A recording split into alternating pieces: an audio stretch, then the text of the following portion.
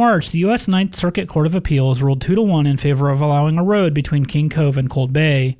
If approved, the road would cut across the Eisenbeck National Wildlife Refuge on the Alaska Peninsula. But a group of 25 law professors joined environmental advocates and filed an amicus brief in a lawsuit opposing the road. During the Trump administration, Interior Secretaries reversed a 2013 agency decision from the Obama administration to deny the road. The brief outlines policy and regulatory concerns about that reversal. The law professors say that the Trump administration secretaries did little to prove a need for the road to reverse previous agency policies.